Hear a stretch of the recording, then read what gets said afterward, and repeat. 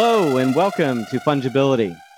The the crypto world never sleeps. It's been always a crazy week. I think I say that every episode, so I'm sticking with the crazy week. We've had a number of really interesting conversations over the last week with folks, and the NFT world in particular remains ridiculously hot. You'll have seen that there's been a number of really interesting stories that have popped up in the NFT world, and in particular, where there was an interesting story that caught my eye, I think it was yesterday, with some stats that came out of this project called LooksRare. And they said something like 85% of LooksRare activity was basically wash trading. And so I think that's another proof. You got to look a little more closely at some of these projects. What may appear to be the most successful, maybe a little bit manipulated, but there's a lot of exciting, legitimate activity going on in the world. I saw that Justin Bieber just bought his first Bored Ape. Apparently, he spent way too much on it, which is kind of funny. I'm guessing that he probably didn't buy it himself.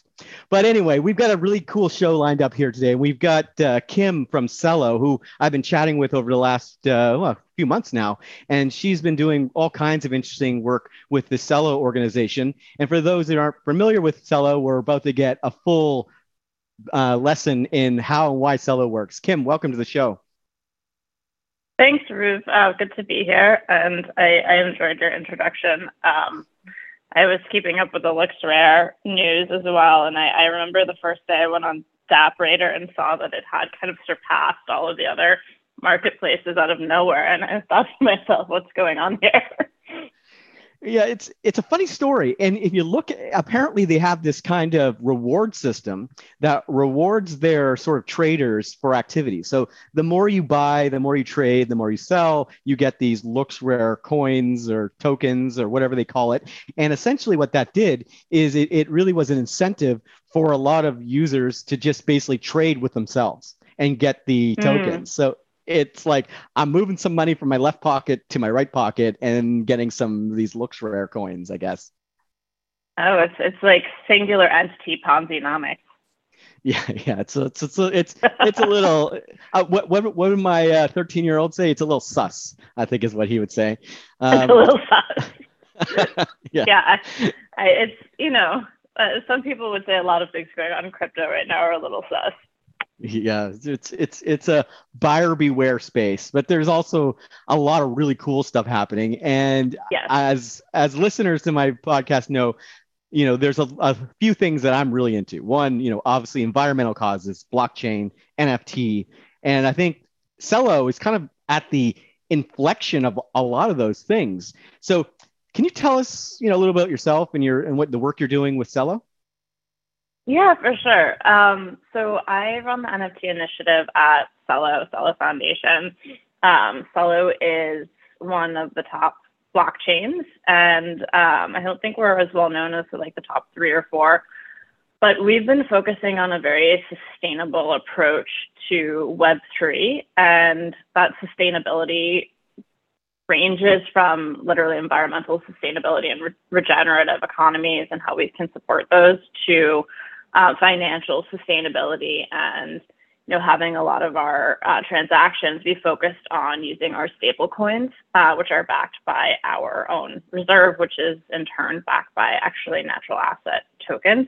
I'm happy to get into the details of that, but Celo has recently started really investing in the NFT space because we see NFTs as a really interesting utility, especially in the world of climate and prosperity, which are things that we as a blockchain, as an organization, are really interested in. My background is in both climate and in digital art, which seem very disparate, but in the world of NFTs actually has come to be an appropriate overlap, especially in the world of Celo. So I started my career working in China at an early stage company that invested in and built clean energy projects in China using carbon credits. This was a while ago when the carbon credit world was burgeoning, and it's been interesting to see that conversation of reignite about 10 years later and have this vision of how it's going to work on Web3 and utilize the underlying technologies of NFTs to create more transparency and more legitimacy for some of those carbon offset and carbon sequestration projects. I think there's a lot of promise there, and there are a lot of things to talk about in that world. And after doing that for a while, came back to the United States, where I'm from, and I was at grad school at MIT and started thinking a lot about the promises that Web 2 had made to creators, and this was still very Web 2 days. And the economics for visual artists, for musicians, et cetera, just weren't like going in the direction I think we had all hoped. So I started this company to, help bring more awareness to and more participation in digital art, and hopefully change some of the economic relationships that creators had with their own copyrights and IP to favor them more greatly than a lot of the middle businesses that ended up taking a huge chunk of that. Web 2 ended up not being the best infrastructure for that for many reasons. I think we see today, especially for musicians who are still relying mostly on touring, unless they're like hyper successful, very, very top echelon. So when I started getting into Web3, and one of the things that drew my interest was this ability to actualize on this vision of creating a world where it's easier to be a creator, easier to be an artist, easier to be a musician, in terms of like control over your own creative output and your ability to generate monetary value from that in a way that's more sustainable.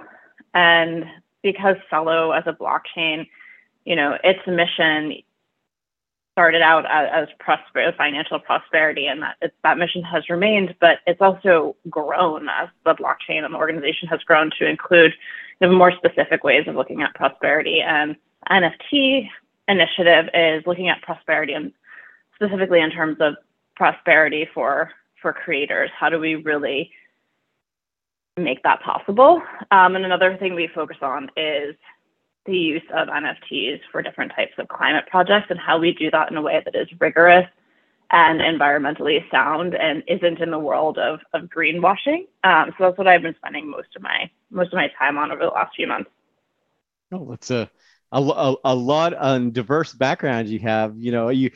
Starting with China. Some of the listeners might know I spent a bit of time in China with a previous startup I started. So if you're ever looking for a nice tea house in Harbin, China, or the ice festival, give me a ping. I'll tell you all about Harbin, China. But China is one of those weird dichotomies when it comes to environmentalism, right? As you might know, I'm the cloud guy, so a lot of the cloud infrastructure in China was developed and created by my previous companies. But on one side of the spectrum, you got these opportunities, the cloud, blockchain, other sort of emerging technologies. I guess cloud isn't even emerging anymore. But there's also this sort of impact that it has in the environment, right? And there's this sort of as a founder, you want to create opportunities, as you say, for those who may not have them, and myself included, as an entrepreneur. But you also don't want to do that at the detriment of the planet, right? And I think that that's what really attracted me to some of the things that Celo was doing. Is that you've got this sort of socially conscious, environmentally conscious approach to the technology that you're developing, and it's not done in a way that's purely, I don't know, capitalistic. Like, I want to make as much money in the shortest period of time, sort of Silicon Valley style that you see a lot of these crypto outfits popping up with. So, the couple things I think that you've mentioned that really stick out to me are this idea of NFTs as a unit of empowerment, whether that's environmental, whether that's social, or something else. I think for me, that's the thing. Maybe you can share some ideas on how you guys are doing that. Yeah, for sure. I like the way you put that, NFTs as a unit for empowerment. I think that the NFT technology, both in its current form and whatever the future forms that it takes, because I do think that there will be additional EIPs that will lead to even more sophisticated uses of kind of like the underlying tenets of the NFT. But one of the things that I think is empowering about them is the ability to transfer economic value in ways that are more aligned with people's own values, and like public markets, et cetera, don't always allow us to do that. There's a company that we work with at Celo that I like love this example so much. The company is called Loam, and at their heart they're an agricultural technology company. And one of the opportunities that the founder identified is there's a lot of agricultural land being used to farm what we call like generic produce, non-organic produce. And the practices involved with that type of farming are really detrimental to the land, biodiversity, the environment, and the land's ability to capture carbon effectively. And what he saw is that, a lot of these farmers are actually very motivated to switch to organic farming, which is significantly better for the environment and the land, and kind of like fits all the tenets of what one looks for in like regenerative economics from a natural resource perspective. And he was like, but it takes 4 years. I think it's 3 or 4 years to make that conversion. And he was like, and these farmers are not like, it's not a currently like high margin business where people can have 3 or 4 years of patience where the land is lying fallow in order to achieve that. So, he came to us and was like, what are different ways do we think we can use Web3 to maybe like mobilize normal citizens' desire to see this change in the world and enable these farmers to make these changes that are not only environmentally beneficial, but actually economically beneficial to the farmers, because organic produce is more expensive on the market than generic produce. And one of the things that we've been talking about is like the NFT as a vehicle for enabling that, as a vehicle for economic transfer that people who are interested in this can invest in and also make money off of. And to me, that's like the epitome of doing well by doing good, which is very much what Celo looks for in opportunities that we really want to support, and how we think about like the infrastructure of what we're building internally and what we're supporting as a blockchain. So I like to use that company because it really it just hits all the notes that I think are important and empowering about like the NFT as a utility. That's actually a really good example. And for our listeners, if you visit fungibility.co, you'll see on the left-hand side, every episode has its own challenges. You can get points and rewards for sort of participating in this particular episode's challenge. I'm going to go on a limb and say we'll include that last company in our challenge. Visit their site and you'll get 50 points. Laura, our executive producer, who's sitting quietly, remember to include that in this week's podcast challenge. So the interesting part of what you said, I think, is this idea that NFTs, again, are kind of a tangible way to sort of, interact and transfer value within the concepts of an ecosystem, in this case, a digital ecosystem, in a way that wasn't really possible previous, or maybe not as easily sort of facilitated. And I think that that's what an NFT does, right? It provides that kind of level of transparency in a way that's visual. An NFT has this sort of an innate visual component. It's a graphic, it's a badge, it's a membership, it's something I can show off. Where some of the previous kind of tokens that you'd see in these, crypto-based outfits were intangible in the sense that I've got 1 billion of these tokens in my wallet, but what does that really represent? Maybe I get some yield if I put it into a yield farm or something, or if it's in a DAO, I might get a few votes. But it lacked that kind of visual appeal, that ability to showcase that I own this thing and it's visual or video or something.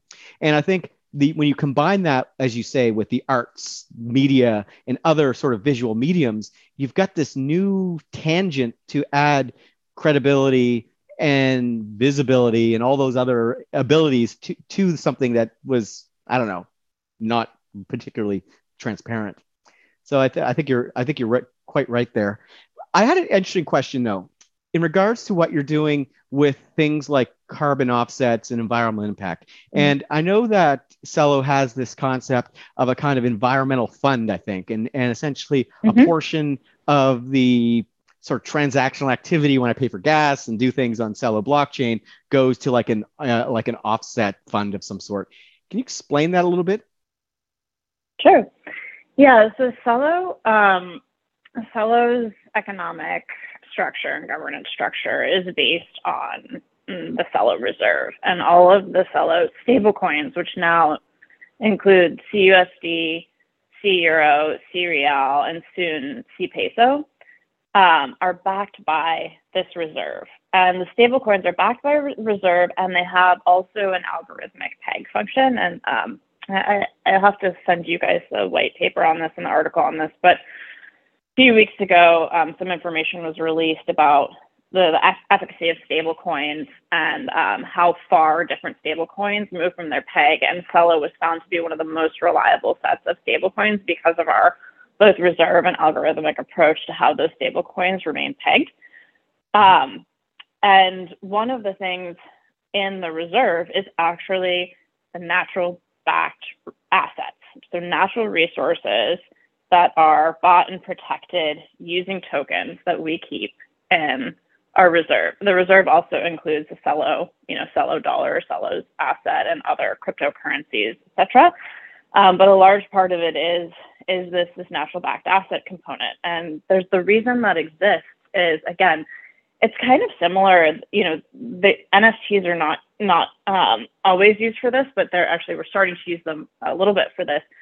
But one of the things, that's important there is when we talk about like the tokens, whether they're fungible or non-fungible, as a way to transfer economic value and sort of shift how we look at that value. It's like what we decide is valuable, right? In terms of what we back currency with is what society tends to invest in.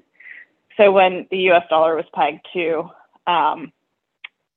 gold became incredibly valuable, right, in this economy, more so than it was before, because it was tied to our currency of transaction. And the theory behind having a large part of our reserve be natural backed assets is that concept that we will invest in what we decide is valuable. And Celo very much believes in regenerative economics. So we have decided that natural assets are incredibly valuable, and we want to find ways to protect those legitimately and long-term and with scale. So the better that Celo does as a blockchain, the more we're able to grow, the larger this component of our reserve gets and the more natural assets that we're protecting. So we're the only originally carbon neutral, and at this point we're actually quote unquote carbon negative blockchain, because we've been doing this since the very beginning.